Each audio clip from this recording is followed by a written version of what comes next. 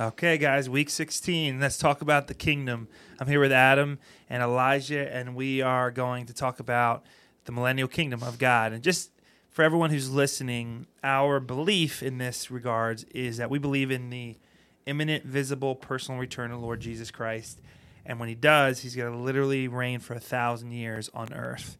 So Jesus is going to reign here on earth for 1,000 years. This is what we would call the millennial kingdom. And so, guys, let's talk about it. This is primarily comes from John's Revelation, right? In Revelation 20, where he talks about what happens in the millennial kingdom. But I have some questions for you coming out of our message on Sunday, and also just kind of picking your guys' brains. What do you guys think about the idea of Jesus coming here and reigning for 1,000 years? Just that thought of what does it look like for Jesus to be in control, for Jesus to be over government, over people, over this world. How do you think that would change this world? Yeah, it's hard to imagine, right? Just with how broken and sinful the whole world is, how broken and sinful I am, with how messed up government is, and just the ideals that we follow. For him to come back and restore all of that, set up his kingdom here, it's hard to believe and imagine what that's going to look like, but I'm excited. Yeah. And I think about like when Jesus was first here on the earth and his interactions with the Pharisees, and, you know, they were like the head of government, or they were what people looked up to in those communities. And he did a lot of calling them out, you know, exposing a lot of things in there. And I feel like it's going to kind of be the same whenever he comes. He's going to expose a lot of lies and deceit and kind of, you know, fix what needs to be fixed in our societies. And I think it's going to be beautiful. And yeah, in your own words, guys, what do you think it's going to be like for Jesus to be here? Like practically, how does that look? What do you think it will look like to kind of live alongside of Jesus in the millennial kingdom? How's that going to look practically, just like in your own words? What comes to your mind? Glorious. Yeah. Like, that's just, I don't know. I feel like most people, I don't know, maybe not even most people, because of what we're reading. We know there's going to be people that rebel, but I feel like it's going to be really hard to deny his glory in those instances. Yeah, that's a great word. Because it's like our soul and our spirit is going to know that that's the truth. That's the direction to go. So it's going to be hard to see that and not be in awe all the time. Mm-hmm. Yeah, let's take it back a little bit, because my mind, this is how my mind works, and you guys know since we've done a bunch of these, you know, my mind works a little weird with this stuff. But I think about, okay, let's imagine when Jesus comes back, how do you think the world is going to explain that to each other? So, like, I think the world's going to know, right? And we even can argue right now the world is able to know something rapidly because of technology. So the world's going to know pretty quickly. What do you think the world's going to do to try to justify it away, or how do you think the world, right? Imagine if he comes back in the next year or two. So you know the world that exists today. Mm-hmm. How would it respond to that? What do you think would be, like, even in percentage? How do you think the news would be? Just kind of talk through that a little bit. I think there would be people trying to make an explanation of it, and like, oh, this is just this guy, or I even think people might try to discount it as like extraterrestrial, like alien life or stuff like that. I think so too. And just continuously trying to deny the Bible. Even if they picked it up, they would see that it's a fulfilled prophecy. So. I could even see it as there being like a extended hatred towards him, for which is weird, because it's like he's coming back and fulfilling these prophecies, but then it like makes people hate him more just because of how wicked our hearts are. Yeah. So it's like all this time people have been trying to fill their own hearts, but then Jesus comes back and they realize who this is, but still, because how desperate and wicked our hearts are, I'm having trouble saying that. Yeah. How wicked our hearts are, they're still going to have that hatred for him just because of pride deep down. Mm-hmm. If that makes sense. Yeah, and remember, they are just going to come out of the tribulation where they've seen great deception in leadership, Yeah. right, and the Antichrist and all these things. So there's an appeal to Jesus, obviously, that we see in Scripture that I think many times evangelicals don't acknowledge, which is when he comes back, I would say there's, based on Isaiah's prophecy, there's going to be a great revival amongst the Jewish people, right? And so you have a lot of Messianic Jews, but you also have Jews that would argue that they don't believe in Jesus as a Messiah. Well, at that point, they will, right? And so there'll be a great revival that happens. In fact, Isaiah 53, right, is talking about that, where they're going to look back and mourn the generations that denied Jesus as a Messiah. So you're going to know, right, you have the old saints and the new saints with this massive revival of the Jewish people coming alongside of Jesus in his kingdom, worshiping him. But yeah, then there's the world that went through tribulation, but yet are still going to reject that. And to your point, that has a lot to do with the human heart, right? Because at that point, all the prophetic stuff is going to continue to be fulfilled as it is today, and people deny even the prophetic fulfillments, which I think is really hard to do. You're going to have a massive amount of Jewish people affirm Jesus as a Messiah, right? So you're not even going to have really a lot of Jewish and Christian division when it comes to they're all going to be unified in saying Jesus is Lord. You're going to have physical evidence, right? So you're going to have the physical sight and eyes and ears to see this, and yet there'll still be deniers. So guys, what does that say about the human heart and the condition of the human heart and how that really is the problem here? Yeah. Right? And sorry. To touch on your point before you go, with Isaiah 53, even the chapter before Isaiah 52, where Babylon had come and destroyed Jerusalem, and they were just living in exile and hopelessness. There's a verse, I believe it's verse 7, where Isaiah talks about how beautiful the feet on the mountains are those who bring good news. And so these prophets are coming and bringing this great news that there is hope and a coming Messiah, someone who's going to come set up the kingdom and bringing peace, and that's their hope that they can rely on. So that's like a really beautiful message still to us, even though he was talking more about Jesus coming and dying on the cross for us. That's still an example of the hope that we have now, that he's not done. He's going to come back. He's going to return, set up ultimate peace and his glorious kingdom, like you mentioned earlier. Sorry to cut you off. No, you good. Yeah. Especially today, well, because we see it, but a lot of people have a problem being wrong. You see that in our society. Like, even when they know they're wrong, it's like, no, I'm not going to own that. I'm going to sit here and try to convince you of why I'm right, or I'm just going to stand on my pride. Like, you see that a lot. Even when Moses was leading them through the desert, they started worshiping other gods, and they fell sick, and God told Moses to make like the cross with the snake on it, and whoever looked at it would be healed. But there would still be those who wouldn't look at it, and it's like, God has done all of this for you, led you out of Egypt, and you worship other gods, and then he's provided for you, he's given you manna, he's given you meat, and then you worship another god, you fall sick, and he says all you have to do is look at this cross.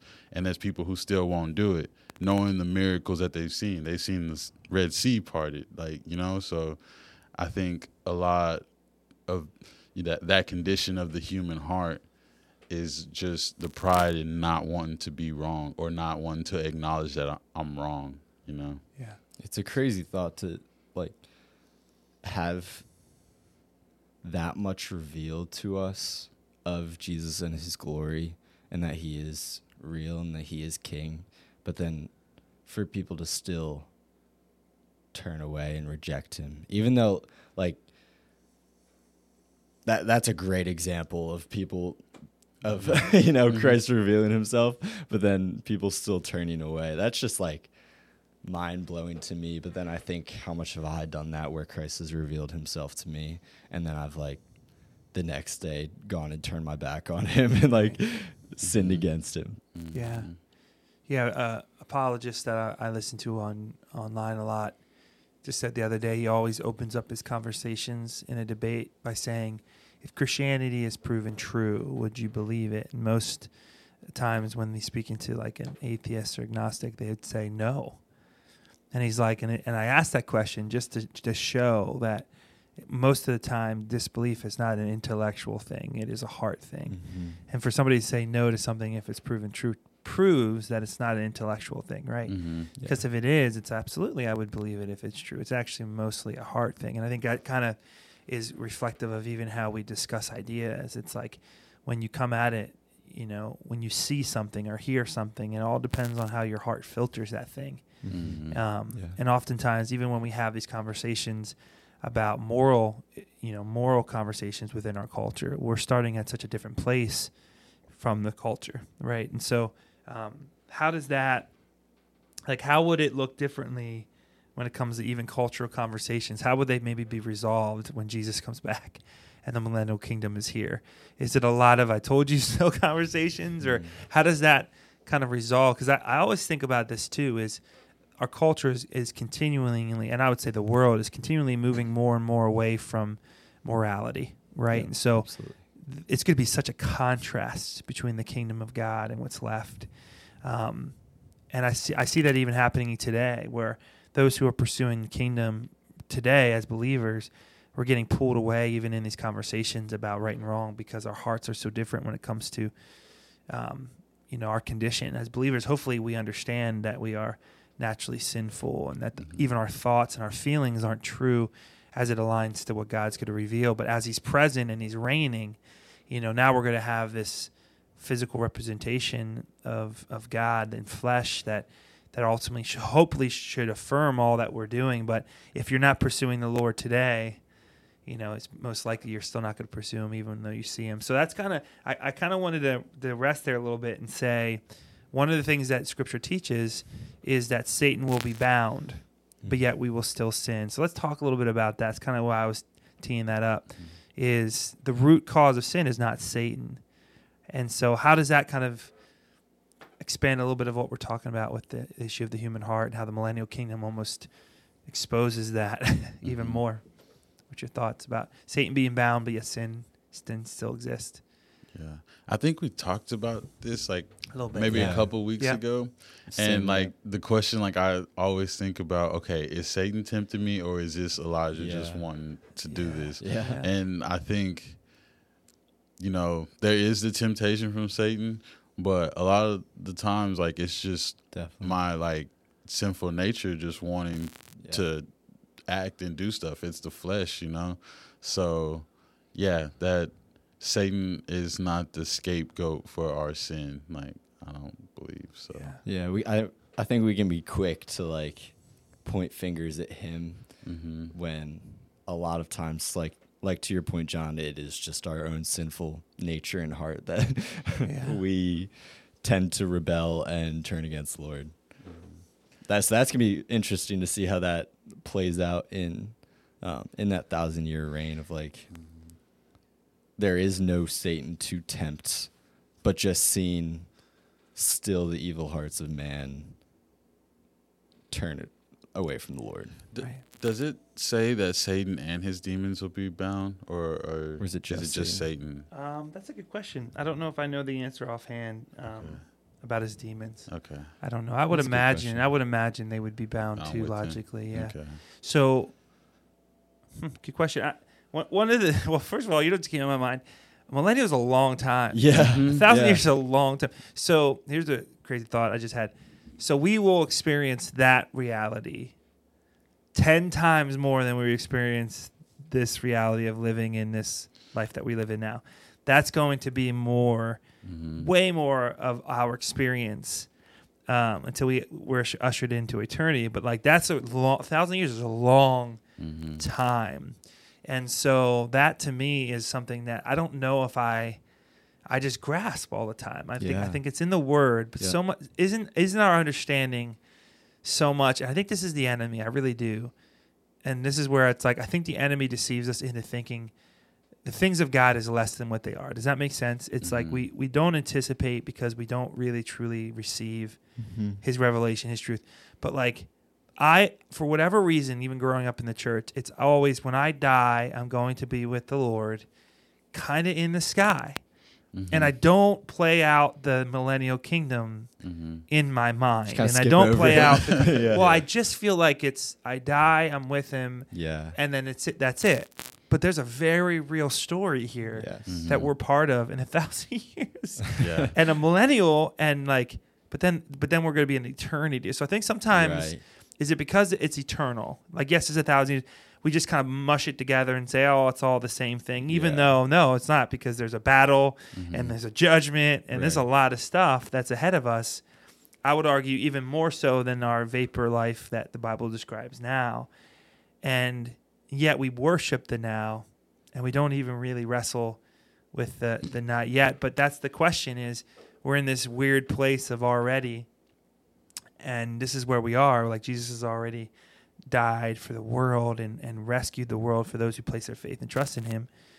That's happened. So we have been sealed from the punishment of judgment, even though we will be judged in the sense of that's heading. We know where we're going. We know we have all these promises that God's given us, but yet there's still the not yet. It's all this stuff that, we just don't wrestle with and we don't talk about. And like, here's a crazy thought. Have you ever seen a Christian movie about the millennial kingdom? No. Right? So it's like it's a little bit of okay, but I'm not sure what to do with that thing. So anyway, thoughts I'm talking about, but it's kind of a weird thing, right? That we don't dwell on it, we don't think about it. I think about that being a lot of people on the earth at one time too. Yeah. Like, because, if the believers in Christ are coming back and reigning with him during the millennial kingdom, then like that's a lot of people like more than we've ever had on the earth at one time. So I always think about what does that look like for the earth and like how are we making room for that? I don't know. But that's a good question. So let me push back and say this. Maybe it's not a lot of people, which is a little bit of like convicting. Yeah. I don't know if it's as many people as we think it is. Not to say that there aren't people that have been saved in the past. What I'm saying is that narrow, right? So it's like, okay, if it's narrow, then I think we'll be surprised. But I would also say that the world itself is really something that's fascinating, because if you think about like how we are as human beings in this world, there's so much luxury and comfort and things that I don't know if it's based on our gluttonous hearts or based, you know what I'm saying? Like that's a hard part too, is to say, is the world going to look the same? Yeah. Because like Adam and Eve again is our greatest picture of pre-fall. Yeah. I would say they probably had a very different world than we did, and probably had a different routine and anyway. All I'll say, I think there is going to be a lot of people, but I mean, obviously God is omniscient and omnipresent, so there's that presence there and that relationship there. But yeah, that's a good question. I think a lot of the world is destroyed too before that. So that's also a kind of an interesting thing. How many people will be left? Yeah, earthly, right? Earthly people. But yeah, crazy thought, right? Like Isaiah could be like walking by you in the kingdom, right? Like, how cool would that be? Yeah, it's crazy too that like kids are going to be born into that. Yeah, that's a wild thought too. Like, imagine that's like all a kid knows. That's all a kid is born into.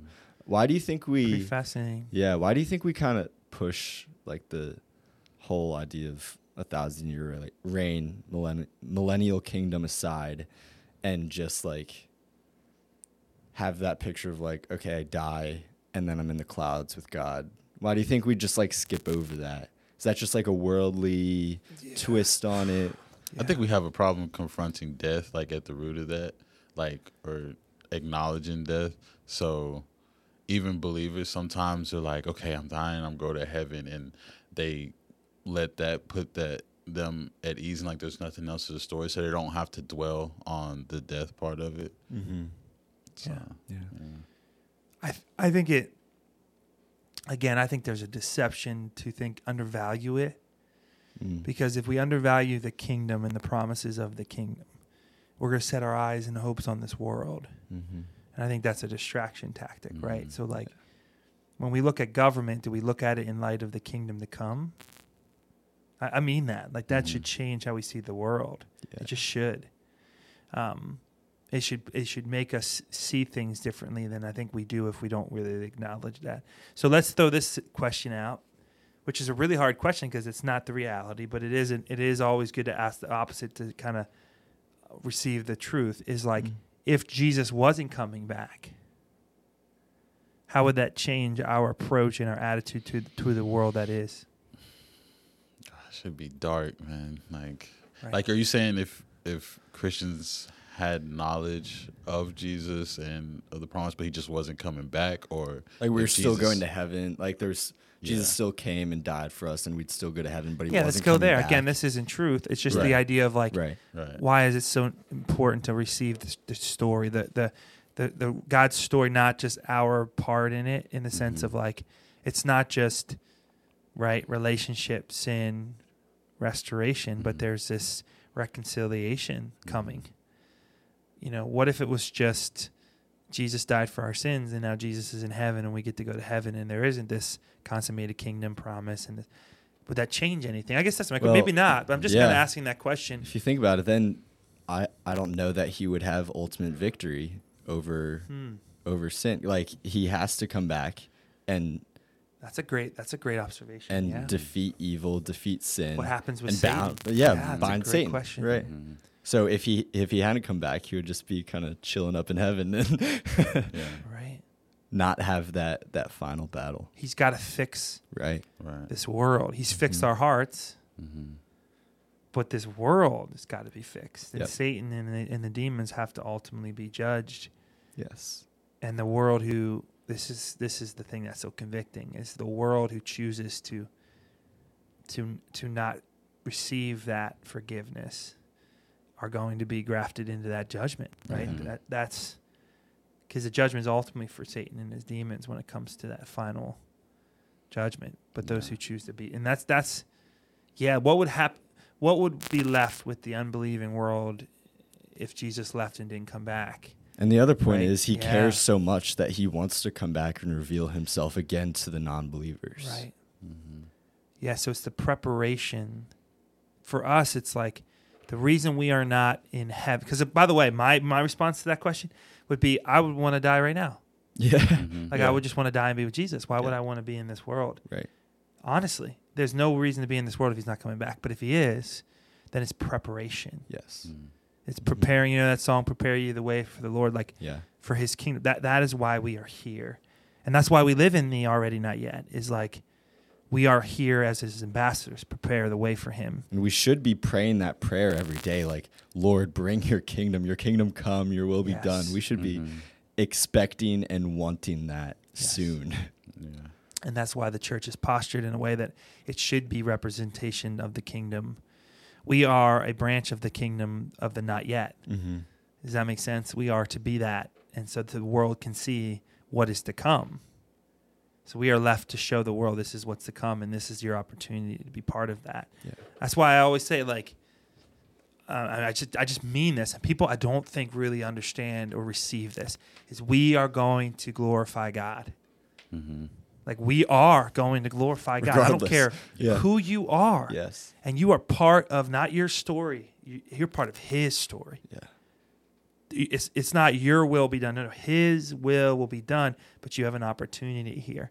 And that's where I'm like, every knee is bowing. Every knee is bowing. So, yes, you can deny because God loves you, gives you free will, but you are part of this story. Yes. And, like, know that. And that's why we are here, is to tell people, hey, he's coming back. And so I think that would be my answer, is like, I wouldn't want to be here if he wasn't coming back, because then I would have nothing to share with the world. That's powerful, though, right? Like, you guys, that's a hard but true thing. Elijah, what are your thoughts? Yeah. I think you're right. I think I feel like at a certain point it would cause Christians to have less tolerance for the world too, because we would feel like, okay, if you're not going to even attempt to hear or open your heart to, salvation, then it's kind of done for you. You're kind of a lost cause, and there's nothing we can do. So I would see that happening a lot if he wasn't coming. It would be like this hard, like, in or out of the church. Yeah. Like, there wouldn't be a lot of tolerance. Yeah, that's a good thought. Yeah, we certainly would be. Well, that's the thing. I think we would be wanting to get out. Mm-hmm. Yeah. It's like, why are we trying to fight for this world? That's never Yeah. good. It's like it's done for, right? Yeah. Where we're like, no, it's not. God's got a plan, Yeah. and there's hope even in like political systems we don't agree with, or there's still hope, which allows us, you're right, to have grace and fight for it. Yeah. Whew.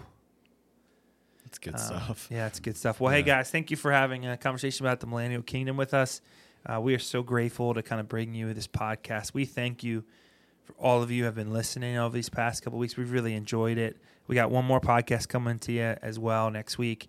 But we just want to say we love this, and we hope to do more podcasts in the future as we continue on journeying through the Bible together. And hopefully this will stir your affections for the Lord and help you to be kingdom-minded. And we're just so grateful for everyone who listens. So have a great day, guys. Appreciate your time.